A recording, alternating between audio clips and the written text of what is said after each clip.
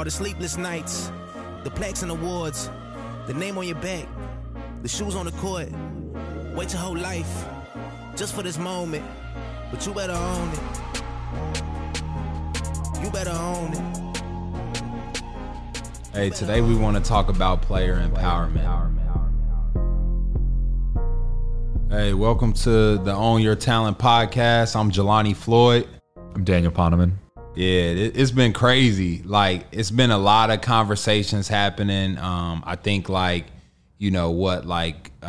equity firms can now invest in NBA teams, but there hasn't been like much of a conversation about players and where players stand. So, funny story, won't mention any names, but I got a friend who hit me up. He was in New York, and he was like, man, your partner is out here and he's owning the room.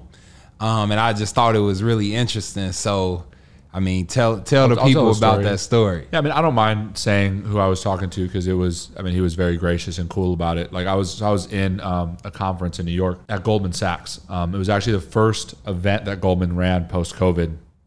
So everyone was really excited. And it was an event about sports team ownership. Mm-hmm. And we were lucky enough to, be invited, private event. Mark Lazary, the owner of the Milwaukee Bucks, was there, who's a Goldman client, and a lady named Anita, I forgot her last name, who was a professor at Harvard Business School.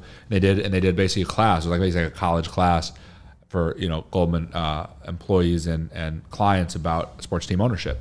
And I didn't come in and it was like, oh, I'm a sports agent, pick me. I was just there to listen and learn. But as things went on, the conference kind of evolved into somewhat of a debate between me and Mark Lazary, me from the agent perspective and him from the ownership perspective. And what we really talked about, the topic was small market teams and how to get big stars to stay with small market teams, obviously with Giannis signing his Supermax extension in Milwaukee being the topic of discussion. And people were throwing out different ideas, of how you could get stars to consistently stay with small market teams. And a lot of interesting things were brought up. Like my main point initially was, money, for some people, money is the motivator. Oh, well, you can keep the Supermax here. Or, maybe if you go to LA, you can start a production company and make more money off the court, this and that. But as a millennial myself, I know a lot of millennials aren't actually driven by money anymore. For a lot of us, it's about happiness and fulfillment, and where are we going to feel at home and feel welcome? Where's our community? And I think that's a huge reason why Giannis stayed. It was money, but also a matter of, that was his community. Those were his people. And a lot of people, it's like, oh, I got to go to LA or New York because I'm going to be a star and start a production company and do this and that. But that's not, again, as a millennial, not all of us are like that. Some people prefer to live in smaller towns or smaller cities. Some people don't want to be in the bright lights and in that mix. Giannis is a kid from Athens, Greece. Maybe he enjoys Milwaukee. He enjoys the community they built around him. They took care of him. They helped raise him. So I think each person's unique. And we really were talking about that a lot, of just kind of you can't look at players as a category because each player is an individual person. And the next thing that brought up, I raised my hand. I said, well, the best way to ensure small market teams can keep superstar players is to give them equity in the teams. And of course, the host of the panel, said, well, that's against the collective bargaining agreement rules. Teams can't give equity to players. I'm like, well, obviously we're talking hypotheticals here, but if they want to amend the CBA in the future to allow teams to give equity to players, be it, not every player, right? But it's, right now there's a criteria for a Supermax contract. You have to, reach a certain number of All-NBA teams, All-Star teams. There's a certain criteria for you to be eligible for a Supermax contract. Right. Why isn't there, a criteria for a Super Duper Max where you can, maybe if you play for a team for 10 years and you make 5 All-NBA teams, at a certain point you're going to get some equity stake in that franchise. Ultimately, the Milwaukee Bucks have increased by hundreds of millions in value since Giannis has gotten there. And if he left, their value would decrease significantly the next day. Why does he just get cash? Why can't he buy in? And I think for a long time there was this owner player mentality, right? It's like, well, these are the owners and these are the players and they're just employees. But ultimately, I think we should go to a place where the players participate and they are part owners because they deserve it. The players are the league. So me and Mr. Lazary went back and forth We debated a little bit. He didn't really love my idea. I'm sure he didn't like the argument either, because a lot of these guys trying to say, well, we don't make money and we have a lot of expenses. How did you respond to that? Yeah, well, I think that's a tough thing. I think during the collective bargaining agreement negotiations, a lot of the owners always use that as a bargaining point, right? They say, well, we're paying the luxury tax and we're losing money, and a lot of the small market teams lose money because we're small market teams, and the big market teams are paying the luxury tax, so they lose money. But my point to that was, well, okay, if you lose 20, 30, 40 million dollars in a given year because you're paying the luxury tax to win games, but your franchise is increasing in value by $1 billion every decade, are you losing money or are you making money? It's like saying, and I think, and I was talking to Mr. Lazary, and he said, well, we're not selling the team, so we're not realizing the profits of the increase of value of the franchise. So, okay, I get that, but that's like saying I'm not selling my stocks, so that them going up, I'm not realizing that value. That's not true. That's still contributing to your net worth. You still have that. You can sell them whenever you want. And they still borrow against that as well. They, Absolutely. Which they don't say, and they're able to, kind of evade taxes, and different tax write-offs are available, which aren't available to the players because they are employees. And all of the basketball players, NFL alike, they pay more in taxes than their team owners do. Yeah, and I think ultimately, actually, Mark Lazary is one of the best owners in the league. They're willing to pay the luxury tax. They're willing to invest in their franchise, and I respect him a ton. But I actually think the concept of ownership of a sports franchise by an individual should become extinct eventually, because I don't think a lot of people live and die by their local franchise. Their days, weeks, months, their happiness is affected by the success of these franchises, and the fact that an individual deciding to be cheap or splurge can affect the wins and losses, or hiring their friends or making bad hires can affect the wins and losses, and then affect the happiness of the community. I don't think that's fair, and I think there's this old boys club of people, rich billionaires who own teams and use them as tax write-offs and to host clients and make a bunch of money, while these players are employees and while these fans live and die by the teams. And ultimately they should be community organizations. I actually like the Packers model, where the fans can buy a part of the team. But what's crazy is the fans can buy a part of the team, but the current players can't. It's against the rules. And I don't think that's right. Yeah. Yeah. I mean, I think it's interesting too. I think now we're living in this era, right, where you got the Robinhood, the Bitcoin, where people are taking ownership of their future. And I think athletes should have this right. And, so with the NBA, players, I mean, LeBron is just as valuable to the NBA. I mean, to the NBA brand globally as probably anyone, is Jerry West and Michael Jordan, right? And how much the game has grown since LeBron came into the league 2002, 2003 draft, so as much as that, and LeBron has literally been the face of the league the entire time. I remember being a kid and watching LeBron's first game in his Zoom Generation 1s versus the Sacramento Kings. I remember LeBron James' first NBA game because it was so much hype. And you're right, it's collectively, as great as LeBron has been, he doesn't have any equity in the Cavs. He doesn't have any equity in the Miami Heat. He doesn't have any equity in the LA Lakers. I mean, the LA Lakers were dead until LeBron decided, hey, you know what? It's convenient. It's LA. I got a production company, and obviously location. But it's really interesting. And I think that this conversation should be pushed along further, because now the NBA is allowing private equity firms to invest in up to 5 different NBA teams. That's a lot. So now these hedge funds and different people all have minority stakes in these organizations. And it's really just about the money. It's not about fan loyalty or a player. And as we always tell guys, and it's tough, it's a tough pill to swallow, but when you're a basketball player, you're a product with an expiration date.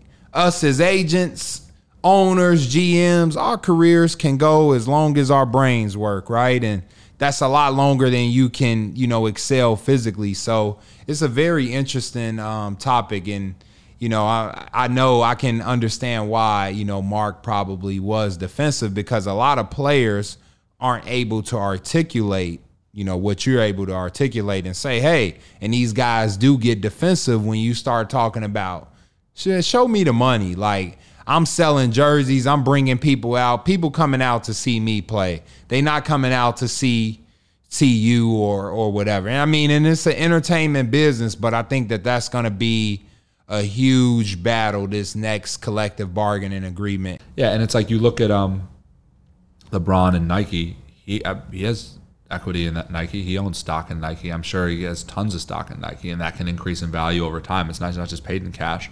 Anybody can buy stock in Nike, and the crazy thing is, it's like explicitly players can't, while they're active, own a piece of a team. And the owners will say, another argument I've heard is, oh well, we split the revenue, pretty much 50-50 between the players and the owners, but the owners have to take on all the expenses. Well, there's 450 players and there's 30 owners. I mean, there's minority owners or whatever. So it's like, yeah, there's individual owners who are making more than star players, and they can do that for 50 years, where these career spans for players are short. There's just a lot that mostly white owners, mostly black players. There's just like a lot that feels inequitable about it, but I do feel like we're shifting towards that space. Like, we're having these conversations, and we're getting closer and closer to that place. And I trust Adam Silver, honestly, to guide us to that place. I think 10 years from now, we're going to look back and there will be a mechanism for players to have equity in the league and in the teams. Maybe it comes when the league expands into Africa and Europe, and now it's like, okay, maybe you can't own equity in your current team, but they're going to give players opportunity to buy into the international arm. So there's not a conflict of interest where if you own a part of a team and you get traded and you're playing against the team that you own, okay, well, you can own one of the minor league teams or something. But there has to be a way. There has to be a way. It's only right. And I think we're working towards that place. Yeah, and I think the Players Association probably collectively could launch a fund with guys that allow, and maybe if it's not the players individually themselves, but it's like a specific fund that says, hey, as the NBPA hedge fund, right? And so now this hedge fund that you can participate in, you can now invest in all 30 teams, and I think that would be a good idea. But I guess, like, as of today, right now, as the recording of this podcast, players aren't allowed to, like, take ownership, in teams, right? But what do you think? What are some ideas you have that players can do now to, take equity in their brands? And, like, what would you advise that they can do on their own outside of, like, ownership in a team? Yeah, well, I think every player has different thoughts, needs, feelings, and desires. I've talked to some professional athletes that want to be CEOs and build their brand and have multiple streams of income and passive income and build it long after their career. And I know other guys are like, I want to hoop, I want to retire, and I want to chill. And both things are cool. Like, I think there's pressure from society right now for everyone to be a brand and a CEO. And, like, sometimes it's not what people want out of their life. Like, I have one client who doesn't like social media, doesn't want to be on social media, deletes his social media often because he's like, yeah, I can make more money if I had a brand, but is that extra money worth my mental health? Right. But for the guys who do want that, it's never been easier and more possible to build your own brand and empower yourself and to take equity. And each player, there's only 450 players in the NBA, and it's a global game. Every NBA player has a global platform because it's 450 people with billions of fans. And I always say, social media, it's fragile in a sense because you're putting your brand on something that's controlled by someone else, right? Twitter, Instagram, Facebook, TikTok, they're private, they're companies that are owned by people, right? So if Mark Zuckerberg wants to change the Instagram algorithm, they can totally affect people's ability to make money on their brands. And that's scary to say, all right, build your brand on something that's owned by someone else. But at the same time, those social media platforms represent value. When we talk to companies that want to give endorsement deals to our players, the first thing they ask is, how many social media followers do they have? So when you're a player, if you work as hard as you can to put out content to organically engage with your audience, to put out content and grow your following, that's something you take with you after you retire. A lot of guys will retire and then say, all right, Dan, I want to start building my brand. All right, well, you're retired. People don't care about you as much anymore. Right. There are former NBA All-Stars that are on Instagram with 8,000 followers and no blue check. But if Instagram had been out when they were playing, they'd have 1 million plus. You know, it's like you see Kwame Brown is making a comeback now, and he's getting his followers because he's talking his talk on Instagram. But like, I don't even know if he has a blue check, and like that was the number one pick in the draft. So my advice to players is, while you have that opportunity to play and have that attention, put out content, engage with your audience. Don't just swipe through and click pictures and like them and be too cool. Like, no, put up Q&As in your Instagram story. Engage, do giveaways, do things to organically engage with your audience, because the more it grows, that's value you take with you when you retire. You can make 6 figures a year just off your Instagram following and your Twitter following if you grow it while you're playing. Yeah, I agree. Yeah, I think a lot of guys like kind of struggle with that too, right? Like trying to find the balance. And, us as agents, we always want to say, hey, look, the first thing always got to be the first thing though, right? And that's performance on the court. I think a lot of times, we run across some of these young guys and players and they want the entire world. And it's like, dude, first things first. Like, we can do a lot of this stuff, but you have to take care of business on the court. It opens up more doors. And that's not to say that we can't do anything, but to maximize, opportunities, you have to do first things first. You have to perform on the field, on the court. And I think sometimes that's missed as well. And, some of these athletes, they're so young, they really don't know what they want to do, right? So they're trying to figure out, and as they navigate through and, they learning, and 1 year a guy like, oh, I don't want any tattoos. The next year he tatted up and he like, hey, I just invested in a tattoo parlor. You like, whoa, but that's because they're so young, and they're always developing. But I think us as agents, we have to really try and like get guys to say, hey, okay, when you're 40, are you going to still think like this? Or should we set you up for the long term? And I think that's the biggest thing, is like always thinking about like the long-term opportunities. Yeah. And in the meantime, while they can't have equity in the team franchises, they can have equity in their own franchise and themselves. It's like, it's funny. I came across Vince Young's Instagram the other day. Remember Vince Young, quarterback from Texas? Yeah. And I remember seeing a story when the NFL had a lockout, that Vince Young was like borrowing money at 30% interest rate. He was broke. He ended up flaming out of the league, and I felt really bad for Vince Young. So I saw something pop up on Instagram where it was like Vince Young was named to some high school Hall of Fame thing. I'm like, oh shoot, let me click through and see how down bad he is. Vince Young has Vince Young Steakhouse in Texas, Vince Young Real Estate Group in Texas. Vince Young is using the Vince Young name and brand to franchise and make him money. Right. And Vince Young is a big name. He won the Heisman Trophy at University of Texas. And that was, Vince didn't need social media. He was such a big brand that he was able to then parlay that into these businesses post-career, and it looks like he's really thriving. But every player has that opportunity, if they really focus on it while they're playing, to invest in the franchise that is themselves. Whether it's building their social media, starting basketball camps and training, starting at, internet. I have one client that's starting an internet coaching business of jump training. He's a guy who jumps really high, and he's teaching people how to jump, and he's getting subscribers, and, finding ways to leverage your platform while you have it to build revenue streams. Like, you might make $5 million in your playing career, but then if you have a strong internet following and you build it while you're playing, and you can make more than that off of it after you finish playing. And I think looking at it is like, well, one day we want guys to have equity in their franchises, but in the meantime, take equity in yourself, invest in your own brand, take the time and energy and effort to do it. And yeah, posting on social media and putting yourself out there and building an internet business isn't for everybody. Not everyone wants to be the internet business guy, but for guys who are interested in it and feel like that's something they want to do, you got to start doing it while you're playing, and there's a lot of opportunity there to do it. And what's cool is that, like, for young people, I think a lot of it's intuitive. Like, we were born in an era where we didn't have social media, and we got it, so we had to learn it. Kids these days grow up with it. They know exactly how to navigate it. If they want to engage and grow, they know how to do it. And then it's just about figuring out how to monetize, which is where we come in. Yeah, no, that's great. That's a beyond gym right there. That's a own your talent gym. Invest in yourself. I think that's really powerful. One more thing that I would add to this conversation is be authentic, right?